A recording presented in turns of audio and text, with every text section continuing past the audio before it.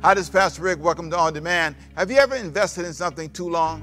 Have you ever tried to do something for a long time and found out that it was a waste of time? What about 38 years? What about giving yourself to something that was wrong for 38 years because the people around you convinced you, because you believed in myths that were not true? This is what I call investment myths, and you don't want to miss it. This sermon can help you make some better choices. So stay there, enjoy it. I'll pray for you on the other side of it. May God bless you as you listen to a word that is truly life-changing. I've got a word for you that's really practical, really simple. It's about investments. I am a big believer in investments. I really am. I believe that good investments are important, but sometimes as a Christian, we struggle with it. We have this, prosperity guilt thing where we struggle with even talking about money or investing. And we normally think of investment as a money issue. And it is money sometimes, and you invest money and your goal is to grow a business. And that's a healthy attitude. But we struggle with that sometimes. Sometimes we have this, I'm just doing it for Jesus. And that's not why you make investments. You make investments, especially, for example, if you start a business, to make money so that you can stay in business and hire people and grow and prosper and take care of your family. That's a smart investment. What you don't want to do is make investments that don't bring a return. You want a return on your investment, right? You want that, right? Return on your investments. There's nothing wrong with that. But sometimes we're not honest about those things. And I really believe that sometimes religious people in particular, Christian people, religious people, have a hard time having that honest investment conversation with themselves. So let me just take you on a journey today into the life of a guy. He, for 38 years, made the wrong investment. In the book of John, we'll see it in chapter 5. And he really believed he was going in the right direction, but he was not. And the question is, are you going in the wrong direction? Are you right now making investments that are not wise? Now, in our first sermon, we talked about family investments, if you remember. Second sermon, we talked about personal investments, that you need to make some investments in yourself. And then the third sermon today, we're going to talk about mythical investments. The fact that you can make investments that are completely untrue. It's mythical. It's all in your mind. You're just making it up. Even though you believe it's okay, but there is no real return on this investment. And this guy for 38 years is making an investment for religious reasons, with the assumption, by the way, that God is going to step in and do a miracle for him. And it's not promised. It's a miracle he heard about, something that was made up that isn't necessarily promised to him. And so I want you to look with me, if I can, and show you John chapter 5, verse 1. Listen to the story of this guy's life, and let me show you how this all fits. This is like so cool. You don't want to miss it. Sometime later, Jesus went up to Jerusalem for one of the Jewish festivals. Now, there is in Jerusalem, near the sheep gate, a pool, which in Aramaic is called Bethesda, and which is surrounded by 5 covered colonnades. Here, a great number of disabled people used to lie, the blind, the lame, the paralyzed. One was there, watch this now, one who was there had been an invalid for 38 years. When Jesus saw him lying there, and learned that he had been in this condition for a long time, he asked him this incredible question: do you want to get well? Do you want to be better? You just want to, sometimes you want to go, is that a real question? It was a real question. Now, out of all the people that were there, I want you to imagine this environment. To go someplace for 38 years and you are paralyzed, somebody has to carry you there. This is like a family. Hey, Barnabas. Hey, Nicodemus. I mean, everybody knows everybody. Everybody knows everybody. Everybody's talking to everybody. Everybody's, friends. My back's been hurting me. Boy, I tell you what, my leg last week it was a toe. So there's this constant collaboration of people who are all in the same place. Now, let me give you a little warning. Whenever you are around people who are broke, or people who are sick, or people, there is a benefit in having somebody that can, relate to your challenge. And some people look for that. They want somebody that can relate to their challenge. The challenge, though, is if you're around people who are challenged like you, sometimes they never think beyond your condition. Let me say that again. If you're around people who are challenged the same way you are, you never think beyond your condition. So if you're around broke people, you just think, well, everybody's broke. This is how broke is. Broke is broke. And I'm broke, you broke, we all broke. Hey, everybody's even. And you try to keep yourself around those kind of people. But what you need sometimes is somebody to come from outside and look at your condition and say, do you want to get out of this? Do you want to get out of this love cycle? Do you want to get out of this situation where you're always mad? Do you want to get out of this? Or are you content where you are? If you're around people that don't exercise, you won't exercise. There's something about getting around people, and this could be a real thing, something you think about. Get around people who don't think like you. If you get around people who travel, you'll think about travel. You get around people who have a vision for God and a vision for ministry and a vision, you'll change. So all that is going on. This guy's in this new environment, and he's in a place called Bethesda, which means house of mercy. It's the place of the flowing water, they called it. And there's a pool in Jerusalem. Now, and the remains of this pool exist today. You can go to Israel and see it today. If you get the footnotes, the notes to this sermon, in the footnotes, if you get the digital version, I have a little place you can go in the footnotes and you can click on it and you can see it. It's incredible. I want you to think about this for a minute. Or you can just Google it. Some of you can Google it. It's really a good thing to see. First of all, how simple it was. And it was really just a little pool, a little private pool they made, and people were gathered. Imagine this, they were gathered there for a long time. Now, what's really important is there are two of these. Now, sometimes you get confused. I get confused all the time. I thought it was the pool of Siloam that was mentioned in John chapter 9. It's not that pool. That's when the lepers got healed and all. That's not that pool. This is one that's in the northeast Jerusalem, not the one that's in the southeast corner. So this particular location was a place that all these people gathered with one goal. We're going to get better. And it was a myth. Then there was no promise. There was no promise at all. But this guy believed that if I stay here, I'll get better. Now, a myth is a fable that people accept. And it explains the world in a way. I made this note. So this is what I call a simple definition for a myth. A myth is a fable that is used to explain a worldview or some social or religious value. What is the worldview you have? What is the social value you have? That is just not true. It is something you think is true, but it's not true at all. There are two questions about the myth that many people believe that I want you to think about. Here's number one. What myth did you believe that was not true in your life? It was a social value you had, a religious conviction, but it was really a myth. I'm going to talk about some of mine in just a minute. Number two. What are you waiting on God to do that he never promised you to do? Never promised. I want to go back to the text. I want to look at verse 7, John chapter 5, verse 7. Listen to this conversation. Sir, this is what the guy tells Jesus. The invalid replied. Jesus asked him the question. Now, do you want to be made well, right? Now, watch the myths he's going to reveal, okay? Something that he has held on to, and it's a religious myth. It's nothing that God ever told him, but it's something he really believes. The invalid replied, verse 7, I have no one to help me into the pool when the water is stirred. Okay, pause right there. So I have been sitting here for 38 years and waiting for the waters to be stirred. And when the waters are stirred, he goes on to say, while I am trying to get in, someone else goes down ahead of me. Then Jesus said to him, pause right there. I've been sitting here for 38 years, waiting for the waters to be stirred. And when the waters are stirred, see, they believe that you get healed if you got in the waters. And so he believed that I was sitting here for 38 years, but every time the waters get stirred up, somebody goes in front of me and blocks me so I never get healed. So I keep waiting. For 38 years, I've been doing this for me to have a chance to get in the pool and get better.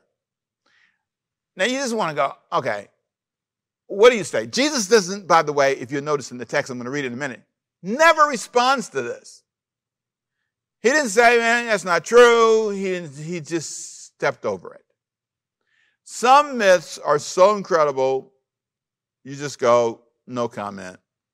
Here's what Jesus said to him. Verse 8, Jesus said to him, get up. Let's try something new. Get up. Let's try something that we've never done before. Let's get up. In the midst of this season, I believe that's what God's saying to the church. Get up. Watch this now. Pick up your bed and your mat and walk. Now, what's really amazing, the Bible said at once the man was cured. He picked up his mat and walked. Amazing. This was the moment when this guy changes his life by responding to the word of God. Now, the word of God was spoken to him through Jesus, and he acted on it. And I just thought to myself, why did it take him so long? Well, first of all, Jesus hadn't come yet. Sometimes the opportunity hadn't showed up yet. The chance to change your life. But there are moments, and I believe we're in one. I believe we're in one right now where everything in your life can totally change. If you could hear a new word, listen to a new voice. He'd been around these people for 38 years who were all like him, all sick, all lame, all having trust challenges. And then this new voice came. The challenge is if you ignore the new voice. And I want to just point out 4 things that I think kept this guy in this condition. 4 things. 4 reasons this guy was here for 38 years. Number 1, here we go. Someone told him this myth, and he believed it for 38 years. The first reason he stayed here this long is because someone told him. How many things have you been told that just weren't true? Someone told him. Who told you something that you found out wasn't true? Who had you believing in a myth? Now, I'll tell you something about church people. Woo, this is common. Well, you can't tell them everything because they can't handle the weight of the truth. Oh, God help me. Woo, here we go. We've been told for a long time, and I don't mean any harm when I say this. Just take this in love. We have been told a lot of things, and maybe I just shouldn't pick on one myth because it just came to my mind. Because the one that I was really familiar with, women shouldn't wear pants, was a myth. If you wear pants, Deuteronomy 22:5, don't let a man wear anything that pertains to a woman's garment, and so on. And so they use that verse to say a woman shouldn't wear anything that looks like a man's garment. Now, if you've ever seen the clothes in Jesus' day, they all looked alike, by the way, to me, like long skirts, to me. Okay. But that verse has nothing to do with pants, by the way. Nothing to do with that at all. It was basically talk about idol worship, that they would dress up and pretend to be they'd be worshiping an idol, and it was the whole sexual thing involved in that. And that had nothing to do with that. Deuteronomy 22:5, look it up yourself, has nothing to do with that. So I would talk to pastors and say, well, that verse has nothing to do with that. And they would say, yeah, but you got to break it to people slow. This is my point. You can't, it's almost like we couldn't tell you that all of that wasn't true because somehow we would be giving you too much information right away. You choke on it. I'm thinking, it's not true. It's a myth. I mean, we act as if modest apparel means you look as plain as you can. I believe that God made makeup because he loved people. He wanted people to look their best. I believe that God gave us all these things to help us look good. I'm not saying you have to go out and be what I would define. Well, let me say it this way. I don't know that I get to define what's extreme for you all the time. Church people think they know what's extreme for everybody. And I don't want to get sidetracked on this whole issue and you get mad with me. I'm just making a point. But some people really would get mad with me like, anyway. So that's we're not going to go down that road. Here's my big point. The point is, it's not biblically true. It's a myth. And somehow what we do is we tell people things and they believe it for years. And so they live in restrictions that God never in the Bible told them they had to live in. Now, if you want to do that, nothing wrong with it. Some people, it's fine. Hey, look, it's up to you. My point is when you teach it as though it was truth, Jesus said it this way, you teach for traditions, the commandments of men. It's not, you teach for traditions of men. It's not God's way. It's a way we decide. I can decide to wear purple every day. It's okay. God doesn't care. It's up to me to decide what I want to wear. He gave me a life to choose. He told Adam and Eve, you name the animals. You name them. You name the animals. It's not for me to name the animals for you. What we want to do is tell people what to name everything. We want to tell them, turn left, turn right, come now, stay this long. We want to control everything. And that's not what this is about. That's not what a father does. A father empowers his or her children to help them go out, the parents do, to go out and be strong and independent in the world. It's not about controlling people. It's about empowering and training people. And sometimes we teach myths to control people. Let me say that again. We teach myths to control people, to make them conform to our personal preference. And I've learned in growing a church that's one of the ways to keep your church very small, very, very small, because you want everybody to conform to what you want, the songs you like, the music you like, the tone, the length of time you like. It's all about what you like. And then you blame God and say, well, God told me. Stop all that. It's not always God, it's you. Sometimes it's just your preference. And if you can pause for a minute and say, because I have to deal with that as a pastor. Okay, Temple, it's your preference here, okay? Let's not make this God. Let's not make this God. You can do this another way. Let me get to the second myth. And this is interesting, why this guy stayed. Number one, he stayed because someone told him. Number two, because he found support in a group of people around him that believed the same way. In other words, sometimes you do things for a long time because you have support. He was surrounded by lame and hurt and broke up people. If you're around people who are a certain way, they'll support you in it.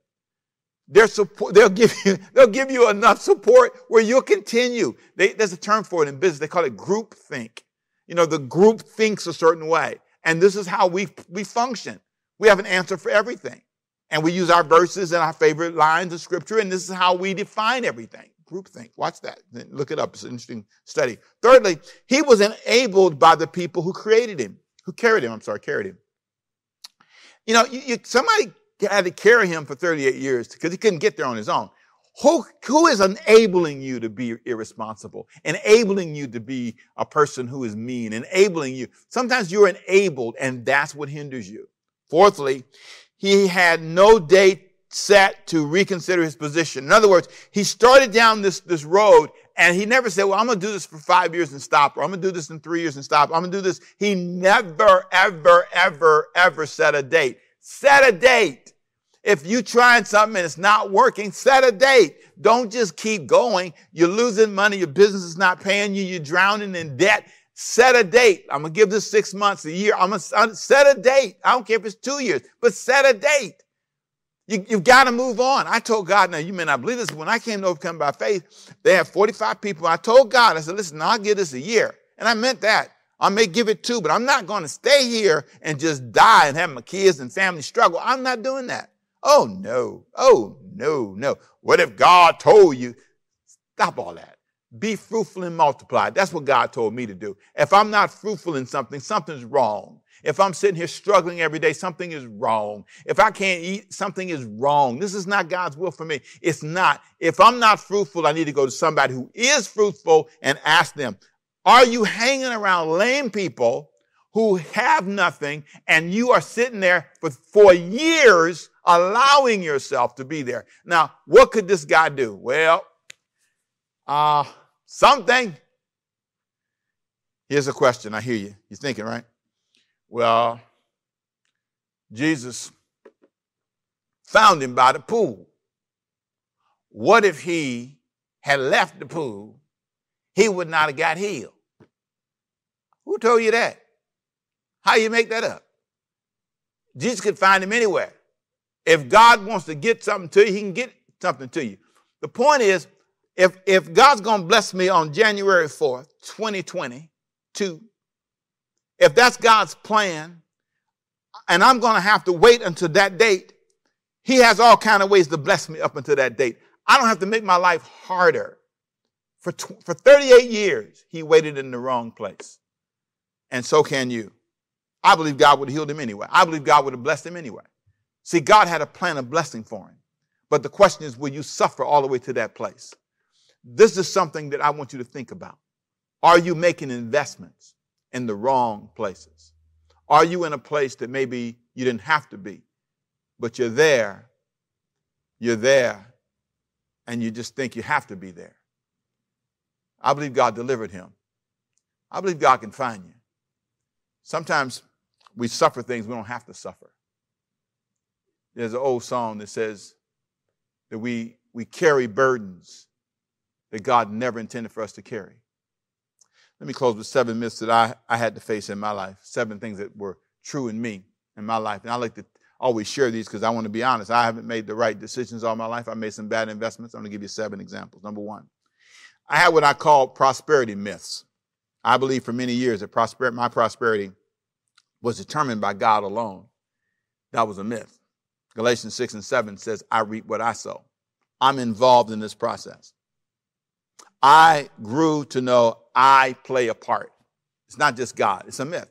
Your prosperity is not just linked to what God wants, because sometimes the issue is not God, it's us. Second myth, I believe. I had a giving myth. I believe for many years that my greatest calling was to give and not receive.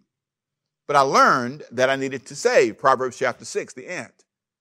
It's a great chapter. Read it on your own. Proverbs 6. There's something about being willing to say, I need to not just be a giver, I need to be a saver. Churches teach you to give. They do not teach you to save. That is one of our flaws. We have to do a better job of teaching our people to be entrepreneurial, to have something. You got to have something. I can't give you anything if I don't have anything. If I have a church full of broke members, that's going to be equal a broke church, which equals a broke community. I can't help anybody. And this whole idea of every time I see you, my biggest goal is to get to the offering and spend hours trying to twist your arm and get you to give. It's just manipulation. It's not God's will. I believe that people should give. I'm a big tither. I believe in tithing and honoring God. But there's something about being really honest about giving myths. This is your moment. Right now, bring me $100 and God is going to bless you. This is your moment. Pastor Rick, do you give? I give. Sometimes I'm in settings. I've been in settings like that, and I give them $100. It's okay. I don't have any. I know what they're trying to do. They're trying to make the budget. I know. See, so I accept that. I look over it sometimes and just help them because I know they're trying to meet the budget. But I think it's a bad culture.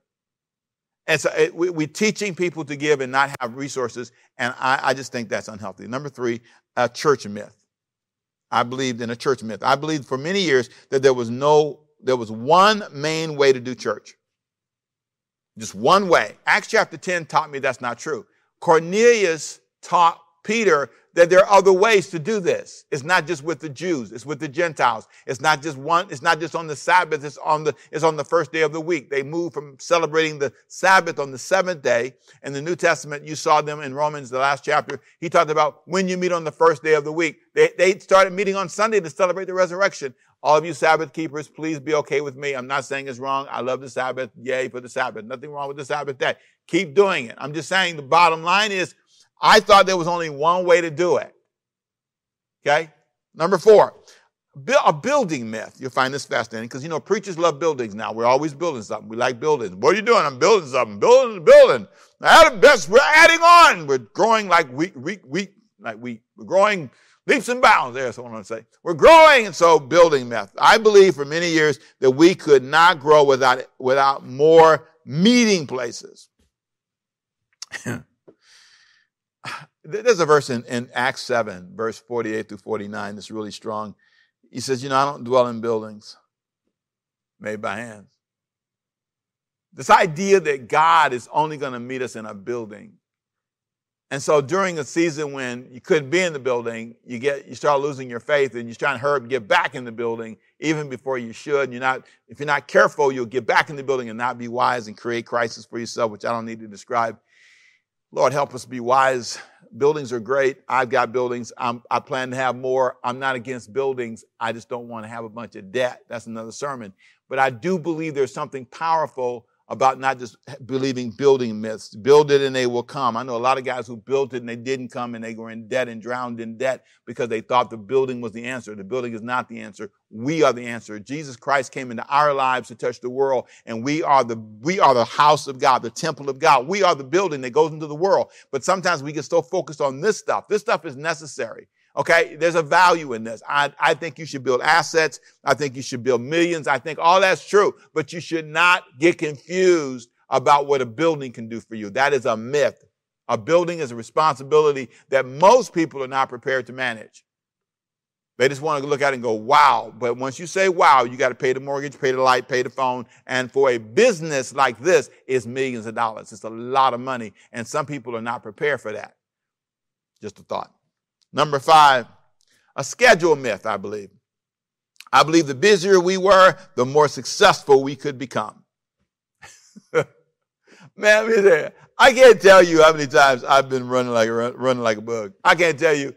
My schedule was incredible. We were running at one point 24 services to 30 services a month. I mean, before COVID, we were running 12. I mean, it's so easy to just be busy, going, and just tons of stuff. And I'm not against busy. Me and Mr. Busy are good friends, okay? We have a good relationship. I'm very good at managing my time. I'm really focused. I think I have a great staff. We are good at management, but schedules can lead you to places where you start thinking that because you're busy, you're successful, and you're not. You're exhausted. You're tired. Your staff's tired. Everybody's tired. Volunteers are tired. People are tired. They're tired. And if you're not careful, you'll be in trouble. I learned that running around is not a true sign of success. Ecclesiastes 9:11. Don't just run around. Ecclesiastes 9:11. You don't need to just run around all the time and just be busy and be exhausted. That's not necessarily God's will. I think that's an incredible. Let me read the verse for you. Here's what he said. This is Ecclesiastes chapter 9, verse 11. He said, I realize another thing, that in this world, fast runners do not always win the races. And brave do not always win the battles. The wise do not always earn a living. Intelligent people do not always get rich. And capable people do not always rise to high positions. Bad luck happens to everyone. You never know when your time is coming. Like birds suddenly caught in a trap, like a fish caught in a net, we are trapped at some evil moment when we least expect it. I realize that he says that this world's fastest runners do not always win. That's the point. The fastest runners, the busiest people, the guys with all the speeches, and they give you all the one-liners, they're not going to always get there. And I had to learn that being busy, running, being tied up in a busy schedule is not the answer.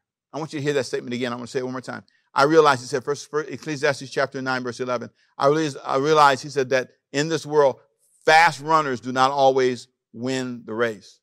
The race is not always given to the swift. That's King James Version. It's not always those who can run fast. And some of you your schedule is just evil. It's just evil. You never rest, and you do this in the name of God, and you somehow don't see the long-term damage. Let me keep going. Number 6, I have relationship myths. I believe for many years that if we both served God, my wife and I, right, that it should work out. I learned that's not true. Just because we both serve God, that's not true. 1 Corinthians 7, verse 12.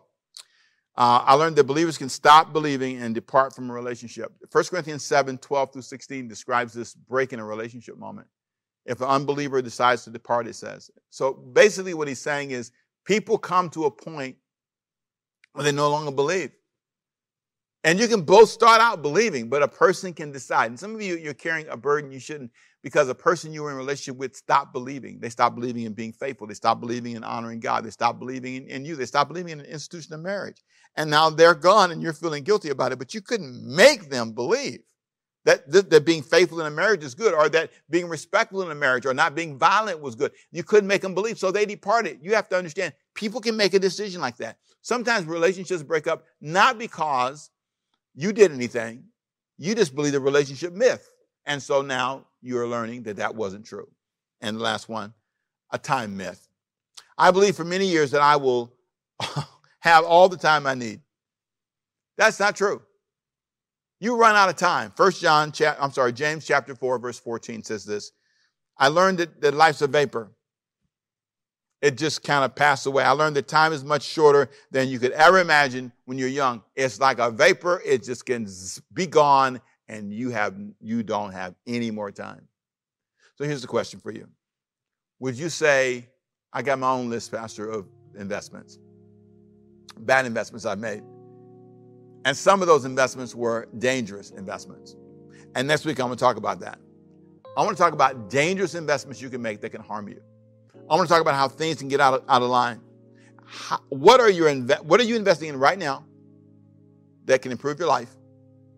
And are you investing in things that are dangerous? If you are, next week we'll talk about that. You don't want to miss it. Got a lot to say. We'll be focusing on our youth and young people coming up down the road here soon next week. Join us. We got a lot to say. Young people, I want to tell you something. You can make decisions at certain ages in your life when you're a teenager that can change your life forever. High school, college age, you can do things in those years that you'll regret till you die. Dangerous investment. Some of you people know that's true. Some of you right now watching me say, yeah, I did that in high school. I did that in college age. I did that between the ages of 15 and 22. I did things at 25 that changed my life forever, changed my view of myself. Join me next week. I got more to say. Let me pray for you. Father, I thank you for those who watched today. May this be a time for them of healing, a time of grace. Thank you for the opportunity to share your word. I pray that what we've talked about will help them make better investments in their future. In Jesus' name, amen. Well, I pray you were lifted by that message, and I hope you now see the danger of believing in things that are not true. Myths can get you in trouble, and especially when you make an investment in a myth. Here's a guy who believed for 38 years, following the crowd for 38 years, going to the same place, doing the same thing for 38 years, listening to people, his friends, all wrong for 38 years. How long have you believed in a myth? Is it time for you to make a change? Let me pray for you. Father, let this be the moment that they say, Jesus, I need to hear something new. I need a fresh word and a fresh insight for a fresh future. In Jesus' name, amen. Hey, listen, it's been a joy sharing with you. I've got more to say next time right here on demand, so I'll see you next time. You be blessed, be strong, and please don't believe in myths. Make good investments so you can have a great future. See you next time. Bye-bye.